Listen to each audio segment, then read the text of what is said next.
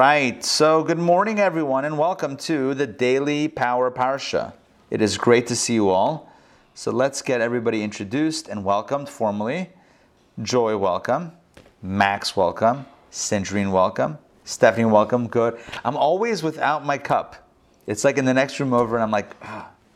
Anyway, but it's good to see it. It's good to see it representing. I love that. Okay, so we're starting a new portion. And, look at that. Hold on. People are listening. That's good to know. Look at that. My trusty assistants are helping me. Thank you, Nassim. Cheers.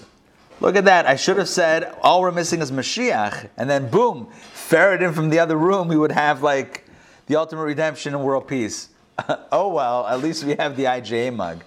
All right, so let's jump in. We have a brand new portion this week, and very exciting. Lot of really compelling conversation that we are going to have, and it's one of the more confounding portions, really, in commandments of the Torah, which you'll see in a moment what I'm talking about here.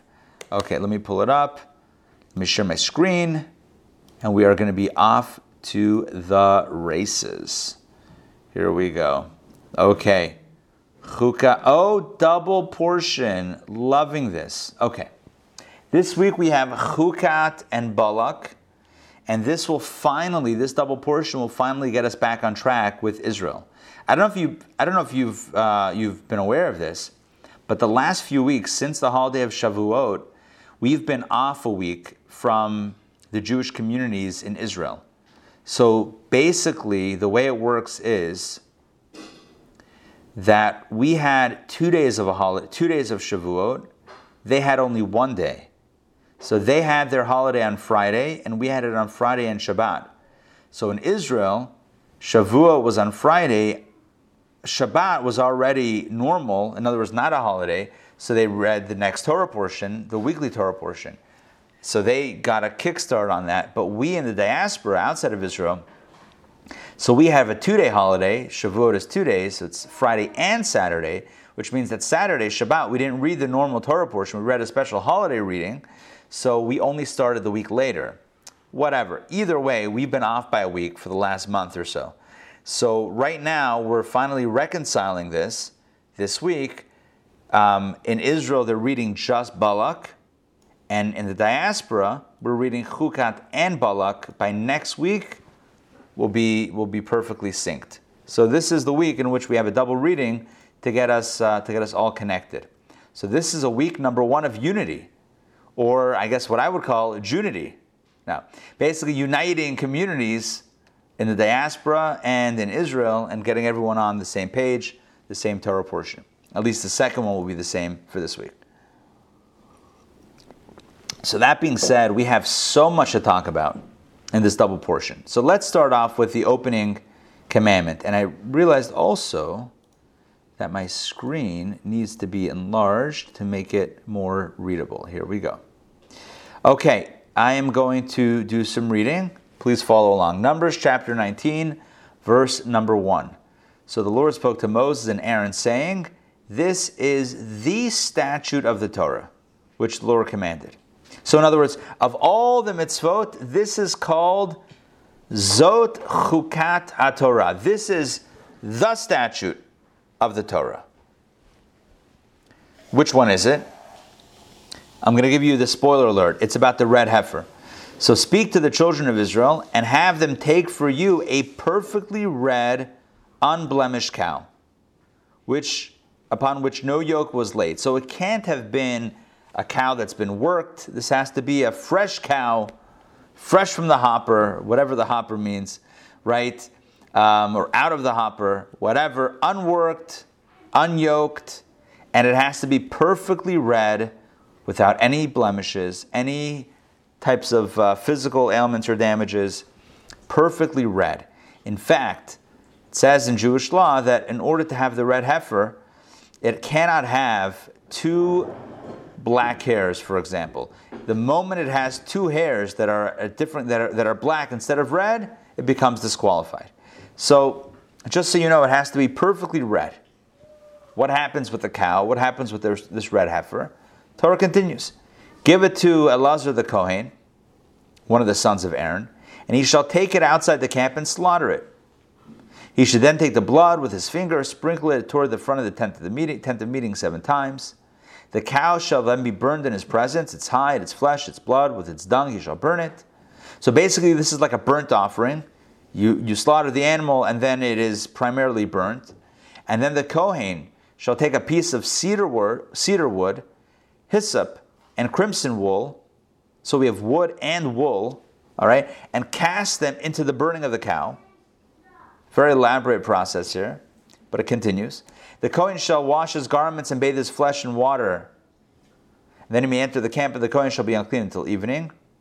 Okay, let's skip that. Okay, let's continue. Verse number 9. A ritually clean person shall gather the cow's ashes and of the wood and the wool and the hyssop, okay? So gather those ashes and place them outside the camp in a clean place.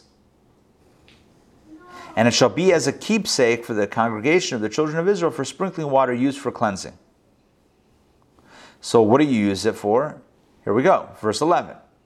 Anyone touching the corpse of a human soul shall become unclean for 7 days. So if you come in contact with human death, so that you become unclean for 7 days, ritually impure.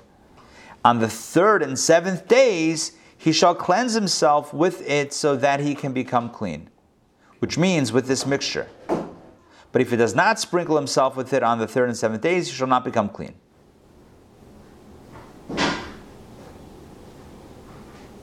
Let's continue. I'm skipping a little bit.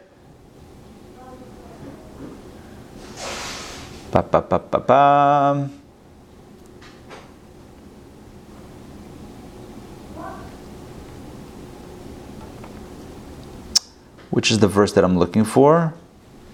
Mayim Chayim El Kali. Here it is. Yeah. Basically, look at verse 17. They shall take for that unclean person, the one who became unclean by coming in contact with human death, from the ashes of the burnt purification offering, and it shall be placed in a vessel filled with spring water.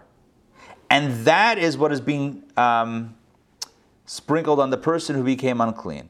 So a ritually clean person, verse 18, shall take the hyssop and dip it into the water and sprinkle it on the tent and on the vessels and all the people who were in it, and on anyone who touched the bone of the slain person, the corpse, or the grave. And it's done on the 3rd day and on the 7th day. Okay, so now let me tell you what's going on. Now we read more or less the verses. Let's explore. Basically what we're dealing with is a case of ritual impurity. And a ritual impurity that is the most severe case of ritual impurity, coming in contact with death. Many forms of ritual impurity. And many scenarios that could render a person impure, which we've discussed many in the weeks and months up until now. But here we have what we would call the most severe form of impurity, coming in contact with human death. And that renders one in a state of impurity for a full 7 days, a full week. And the only way to become pure, once again, ritually pure, is by undergoing a process that involves the ashes of the red heifer. This is known in Hebrew as the para aduma. Para means a cow, and aduma is red. So red cow. It's the red cow, the red heifer. So what do? We read some of the verses inside. You take the red heifer, the red cow, upon which no yoke was laid, never worked a day in its life, unblemished, perfectly red. You take the cow, you slaughter it, you burn parts of it, you mix it with some other items, then you take the ashes of the red heifer, you sprinkle these ashes on top of the water that's held in a vessel. So you have a pure vessel with pure water, and you sprinkle the ashes on top, or you take the ashes, you put them on top of the water, and then from this mixture, this ash-water mixture, you sprinkle on the person who became impure on day number 3 and day number 7 of their quarantine. I don't know if it was a quarantine, but whatever, of their ritual impurity. And then after 7 days, hold on, I think the Torah says, there's another piece to it.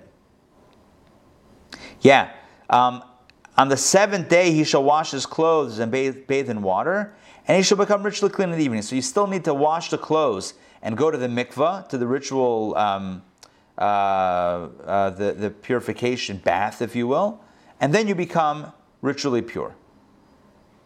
Okay, so again, the only way to become purified from a state of ritual impurity, of coming in contact with human death, is this red heifer.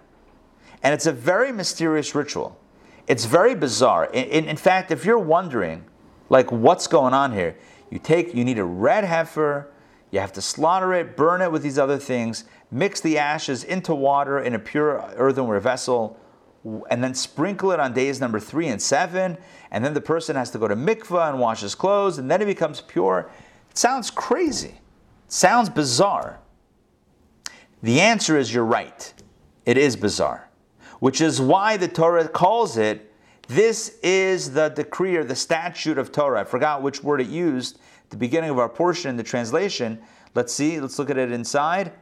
This is the statute of the Torah. And I asked before, why is this the statute of the Torah? There are 613 statutes, so what does it mean, this is the statute? So the Hebrew word for statute is chukat, which is a form of the word chok. Chok is a decree. It's a statute. It's an ordinance. It's God saying, this is what I want because I want it. In fact, there are 3 different types of mitzvot. Chukim, edim, and mishpatim. There are chukim. Let's start from the bottom, actually. Mishpatim. Mishpatim are the mitzvot that make sense, logically. Like, do not kill, do not steal, love your fellow as yourself. Basic, rational mitzvot, those are mishpatim. In fact, the Talmud says those are the types of mitzvot that even if we never got Torah, humanity would have probably evolved to figure these things out on our own. So basic laws of decency. So the mitzvot that govern basic decent laws, those are called mishpatim. Then you have the laws that are called edus. I said edim before, it's edus. Edus. Edus are the mitzvot that are called testimonials. Those are the symbolic mitzvot, like Shabbat. We keep Shabbat because God created the world in 6 days and rested on the 7th, so we do the same. We observe Passover because of the Exodus, so we observe Passover, have a Seder, eat matzah. So these are the kinds of mitzvot that we wouldn't have figured out on our own. Like, we wouldn't have necessarily come up with Shabbat, or Rosh Hashanah, or Yom Kippur, or Passover, right? We might not have figured it out on our own, but once we got it, it makes sense, right? Once we have the mitzvah, makes sense. I mean, lahavdil, in America, we have Columbus Day, I don't know what, right? We have Memorial Day, we have Labor Day, we have all sorts of commemorations. So if you're not part of that culture, if it didn't happen, then maybe you wouldn't have figured it out on your own, but once you have it, it makes sense. So again, lahavdil, I'm not comparing, obviously, because Jewish holidays are so much, I mean, in my opinion, so much richer and more meaningful and spiritual, granted, but it makes sense that a culture would have holidays that celebrate its culture. So we have Shabbat, we have Rosh Hashanah, we have Yom Kippur, we have Sukkot, we have Passover, we have Shavuot, different holidays that celebrate different major events in Jewish history and really in world history as well. So far, what do we have? Mishpatim, which we would call the logical laws or rational law. Edus, which are testimonials, mitzvot that symbolize, stand for, or symbolic for something else. So they're not, we wouldn't have initiated it, but once we have it, they make sense. But then there's the third category of mitzvot. Chukim. Chukim are those mitzvot that even after we got them, and even after we got all the details, And even after you study it, they still don't make any sense, right? No matter how much you study it, still can't figure it out. It's like, why? That makes no sense. So in general, all the laws of ritual purity are in that category. All the laws of ritual purity, if you touch this, you become impure, and if you touch that, you become impure, and you go into a ritual bath to become purified again. All of that is a chok. It's all decree. When we say decree, what we mean is it's a super rational decree. God says, this is my decree. It is what it is. Now, you and I can still find some sort of rationale, but ultimately it's not a logical thing. One classic example of this, the laws of kosher. People try to give all the time. I've done it in classes. We give rationale kosher, the reason, the symbolism. Ultimately, it's a chok. God said, eat this, don't eat that. That's it. Can you find a reason as well? Yeah, but it's not a logical thing. It's not like people would come to kosher on their own and it's logical. And it's not like it's a symbolic or testimonial for a big event either. So it's not category 1 or category 2. It's a category 3 mitzvah, a chok, super rational decree. God says, kosher milk, you can have. Kosher meat, you can have. But don't mix the two together. Why not? Why not? If this is kosher and that's kosher, so what could be wrong if they bring together? Right? What's wrong if they commingle and then I enjoy it in that commingled space? What happens if I remove the quarantine? Is it really like what's going to happen with the milk and the meat? And trust me, and I've given classes explaining the symbolism and the deeper meanings. Fine, but at its core, it's a super rational mitzvah. I'm not going to say it's illogical. That sounds like it's beneath reason. It transcends reason. It transcends rationale. God says, "This is what I want," and that's it. So keep your milk and your meat separate. Eat this animal, not that animal. Slaughter it in a certain way. And if you miss doing it correctly, you can't eat it. This part of the meat you should eat, that part you shouldn't eat. Right? The laws of kosher are not logical. You can find symbolism, but it's not a logical law. The same thing is true with not wearing wool and linen, which I think we had before. Right? Don't wear a garment interwoven of wool and linen. Why not? The fashion police are going to come and get all offended. No. It's a super rational law, right? Don't crossbreed plants. Don't blend two different seeds together. Why not? Super rational law. But the Torah says here, Zot Chukat Torah. Of all the super rational laws, you will not find one that is more super rational than the red heifer. Of all of the ones that we just discussed, you know what the poster child of chukim, of a chok is? Like the one mitzvah that stands for super rational, you're not going to figure it out, it's just because God said, that is the red heifer. The red heifer is the one that stands as, like a barber shop. Like different stores have different things hanging in the window. So like a butcher shop might have like dried meats. And a pizza shop might have a slice of pizza, picture. A barber shop has that twirly thing. Yeah, you know what I'm talking about? That red and blue, white thing, whatever color, or red and white. Yeah, and what about the chukim, the super rational laws? What's in its window, so to speak? It's a red heifer. The red heifer is like, it has to be a red heifer. You take the red heifer, you slaughter it, you burn it, you take its ashes, mix it with water, sprinkle it on somebody who came in contact with a dead body on the 3rd and 7th days, and that's what does it? That's how they get purified? That makes sense? Even mikvah, you can have a better, somewhat of an understanding. Yeah, you immerse in water, it surrounds you, it's like a rebirth, a renewal, it's a surrender. You have some sort of rationale behind it. But the red heifer, King Solomon said about this mitzvah, that I was able to find the rationales for all of the mitzvot, but this one, nothing. We know King Solomon is considered to be the wisest of all men. King Solomon, right, the great and wise King Solomon, and he said about the red heifer, this one's got me stumped. I have no idea. This one's got me stumped. And yet today, I'm going to share with you some ideas. Yep, that's what I'm going to do. I'm going to share with you some layers of meaning and significance to this super rational mitzvah. But again, the first thing I want you to know is it's called Zot Chukat HaTorah. This is the decree or statute of the Torah. In other words, this is the super rational decree of Torah. You're not going to find any other one that's more. And yet there's still symbolism. Let me explain.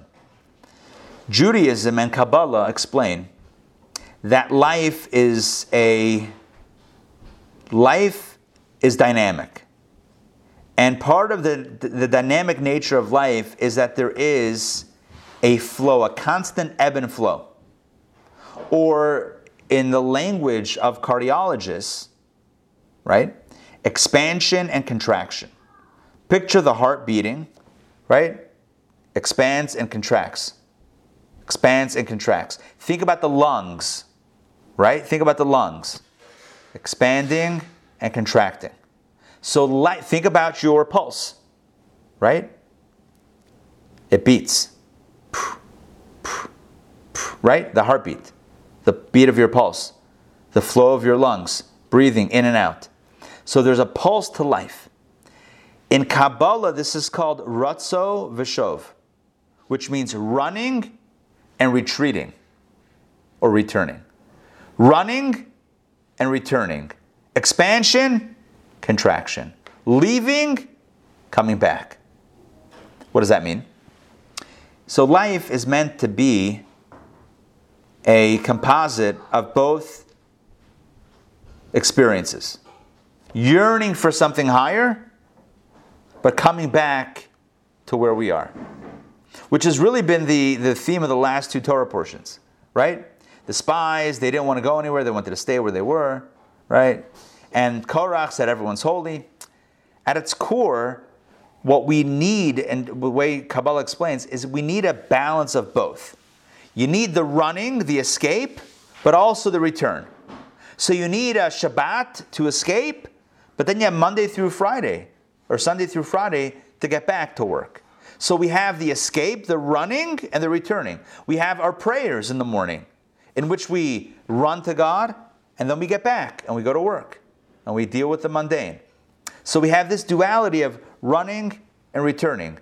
Ratzo v'shov. This is what keeps people balanced, centered, and spiritual. It's moments of spiritual yearning and spiritual connection, coupled with moments of groundedness. This is what makes us well balanced. So, this is symbolized by the ashes and the water of the red heifer solution or formula. Right? So what did you do? You took a red heifer.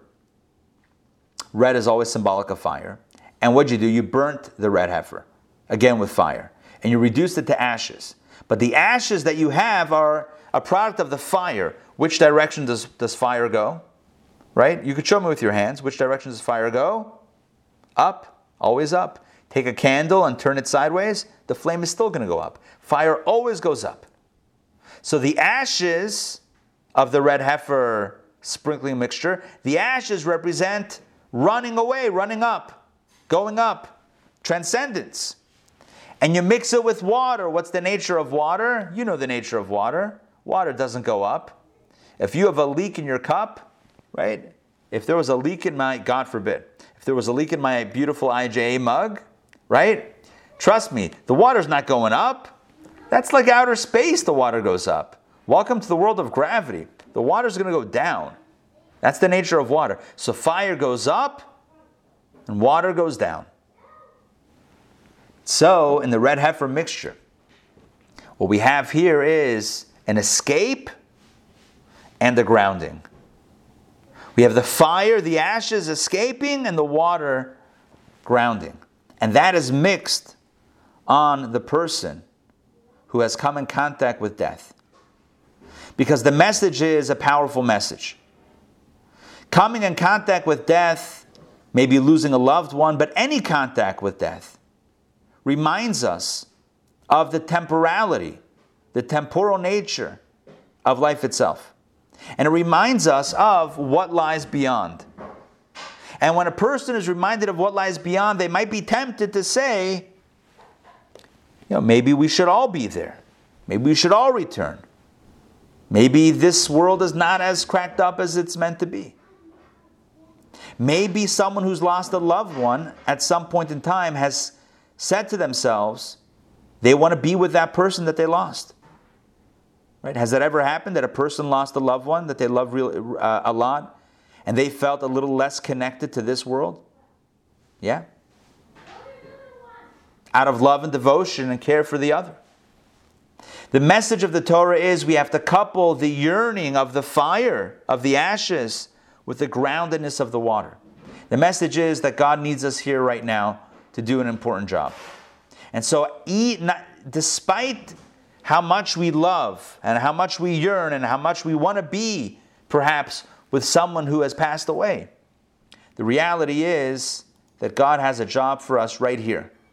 And so we need to balance the fire yearning with the water grounding. And in this way, we have that balance. It doesn't mean to completely eliminate that yearning. What it means is to balance the yearning. We have ashes and water. So you need the ashes, you need the water. And it's that balance that brings us together. Another point that I want to mention regarding life and loss, life, death, and loss, is that for many, and it's really along the same lines, loss can be very, very devastating. And it's like that blackness of the ashes, where life might lose its flavor, might lose its joy. And the reality is, the message of the ashes mixed with the water is, ashes is a symbol of death, right? Something destroyed, something gone. Water is a symbol of life. I'm giving you another symbolism here, right? Not up and down, but a little bit different. Ashes symbolizes destruction or death. Water symbolizes life. Water is a symbol of life. So when you mix the ashes with the water, the message is that even after encountering death, or experiencing the loss of a loved one, that can very often be profoundly devastating. The Torah tells us at some point, when a person's ready, we have to resume to put the ashes, mix it together with the water. You have to resume life and live once again. And for everybody, it takes a different amount of time. Some people get back, resume, so to speak, life more quickly. Some it takes longer. I would say on some level, the loss is never fully healed, right? Can't heal that loss, can't fill that space. But on some level, notwithstanding that, life still moves on. And the Torah is telling us this instruction that even after the ashes, you got to mix it with water. At some point, it's important to mix it together with the water and live on, because that's what we're here for, to live on, even when it seems so difficult and even impossible. So that's a little bit about the red heifer. Again, these are not explanations for the red heifer. It remains ultimately a super rational decree, something that God said, this is the process, and we do it. But these are some ideas that are discussed in relation to the red heifer, some things that we might take and personalize and internalize. One other interesting wrinkle in the red heifer, another paradox, is that the people who prepare the red heifer become impure. You might have noticed that in the narrative. The people slaughtering the cow, burning the cow, the people mixing it with the water, they actually become impure. Not 7 days requiring a red heifer. That would be like a never-ending cycle. Like if in the process of preparing the red heifer, you needed a red heifer, that would be a self-fulfilling, like an infinite mirror type thing. No. The person preparing the red heifer mixture became impure for like a day, and all they needed was the mikvah, the regular mikvah ritual bath. They didn't need a red heifer. But it's interesting that in the process of preparing the purification mixture, the ones involved in that process became impure. The Rebbe spoke about this. And the Rebbe said the message is sometimes in helping someone else out, it costs you a bit. You take a hit on some level. Whether it costs you money, costs you time, or on some level it takes something out of you. Mentally, emotionally, spiritually. Simple example. If you spend time helping someone else out, right? You spend 3 hours helping someone, those are 3 less hours that you could have used for your own spiritual growth. So a person might say, I'd rather tend to my own needs. I don't necessarily want to, help someone else out. The Torah says no. It's a mitzvah to help someone, not when there's no cost to you, but even when there's a cost to you. Even when it's going to make you spiritually impure. And who are the people preparing it? The Kohen, the Kohanim, who they were told to stay in a state of purity. And yet they were told here in this case, someone is in a severe state of need. You have to be there for them. You have to be there for them and help them get to that state of purity, even if and even when you're going to become impure in the process. That is the extent of the sacrifice that the Kohanim were called upon, and that is the same extent of sacrifice that you and I are called on as well to do. We're not meant to be there for someone else only when it's cost-free, when it doesn't cost us anything, when it's easy, even when it's difficult, even when it's going to cost us something, even when it's going to take us down a notch or two, we still have to be there for the other person. And as the Rebbe says, the reality is that ultimately, if you look at the long game, we're never shortchanged or harmed by helping someone else out. There's always a greater blessing that comes from it. The Rebbe once said, if you're teaching Torah to someone else, and because of that, you have less time to study Torah yourself, God will bless you that in the shorter amount of time that you have for your own personal Torah study, God will magnify the amount of Torah that you can study in that small amount of time, and you're not going to lose out on anything. So let's use my 3 hour, 1 hour. Let's say instead of studying 3 hours, now you can only study 1 hour. Okay? God will make sure that your Torah study in that 1 hour will be tripled in magnitude to compensate for the less amount of time that you have. So in the end, we never truly lose. But even if we think we are in helping someone else out,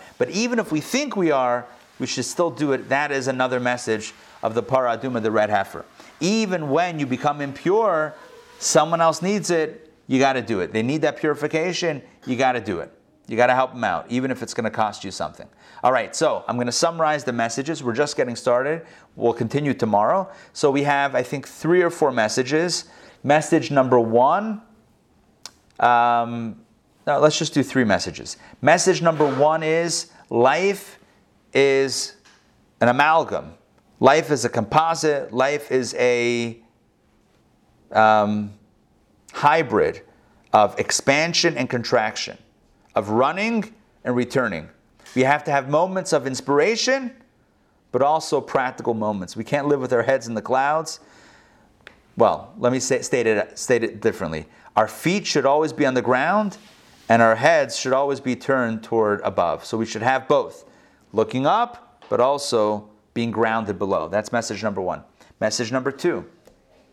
After loss, it could be very difficult to resume life once again. And the Torah calls upon us to mix the ashes with the water. Even after experienced loss or heartbreak or disappointment, we have to get back and keep on moving. And there's no judgment for how long that takes or how that process goes. But the Torah's point is ultimately healing comes when we're able to mix the ashes of death with the waters of life. That's point number 2. And point number 3 is prepare the red heifer formula to help someone else out, even though in the process you might yourself become impure. because we have to be there for others, even if it's even at a certain personal cost. And with that, we will all be blessed. Please God, we should be blessed with no pain, no loss, only health and happiness for us and our loved ones and for all of us. And let us say, Amen. That concludes today's Daily Power Parsha. Hope you enjoyed the messages from this super rational discussion. Hopefully we had some rational ideas and some inspiring messages as well. Any comments, questions, thoughts? I have a question. Go for it. In my Rashi on the second puzzle, there's Rashi says, it is a decree from before me. You do not have the right to reflect upon it. Right. So, was today trade? Good, excellent question. My understanding, right, Mark is saying, God is saying, this is my decree. Don't even think about it. Just do it because I said it. Excellent question. My understanding of ve'ein rishus lahar acharav, they have no permission to think about it, means that we shouldn't question it to the point that we're not going to do it until it makes sense. Right? In other words, it means don't hold yourself back from doing it until it makes rational sense. Do it anyway. Are you then allowed to assign or attribute some significance? Yes. And by the way, the only reason why I say yes, you're allowed to, is because all the commentaries do it. Even after citing Solomon and after citing how super rational it is, everyone says, well, maybe, we could say that it symbolizes X, Y, and Z. So I'm just riding on the shoulders of giants here. Based on that, I would say that the meaning of that Rashi, or that I think it's probably from the Medrash of the Talmud originally, that statement means don't question it logically to the point that you're going to say, well, it doesn't make sense, I'm not doing it. Don't go that far. Accept it, unconditionally. After you've accepted, are you allowed to also give a takeaway? Sure. That's what our sages are doing. By the way, I will tell you, it's important to understand what we're doing when it comes to the Torah mitzvot. It's also important sometimes to surrender, to say, I don't have any idea, I don't know why I'm doing this. It's like in a relationship, right? If you appreciate what the other person loves or wants or likes, it helps you do that for them because you get it. But sometimes it's good to do something for the other that you can't relate to. Somebody says, yeah, I like this. You have no idea why they like it, but they like it. All right, so that's it. You like it, you like it. That's also a good thing, right? It means I love you so much or I respect you so much that I don't need to question. You know what the worst thing is? When somebody says, I like this, and you say, why do you like that? That's crazy. Why do you like that? You question their likes. It's a question. I mean, if a taiva is kinkasha, you can't ask a question on a desire, right? Somebody likes vanilla ice cream or chocolate ice cream. Why do you like vanilla, not chocolate? I don't know. Who knows? Why do you like sushi as opposed to steak? It's what I like, right? Somebody says, your significant other, somebody says, could we go to this restaurant? You're like, why do you like that food? Right? It's their birthday. Just go with them. I mean, just go with the flow here, right? You'll figure it out. So God says, I want you to do a red heifer. Why do you want the red heifer? I think that's what Rashi is saying. Don't get up all in God's, why do you like that? Well, that's crazy. First thing is, no problem. You want the red heifer? You'll get your red heifer. We're going to do the red heifer. Once that's settled, now it's like, okay, so what can I learn from it? But that's a different experience than questioning it. So we're not questioning it as much as we're trying to extract layers or some elements of inspiration, which is always good. But anyway, it's good to know, and it's also good to not know. It's good to have both. It's like all right, we'll see you guys tomorrow. We got more to talk about. Daily Power Parsha, tonight Yiddish, tomorrow night Life After Life. We'll see you guys soon. Take care, everyone. Be well. Bye, everyone.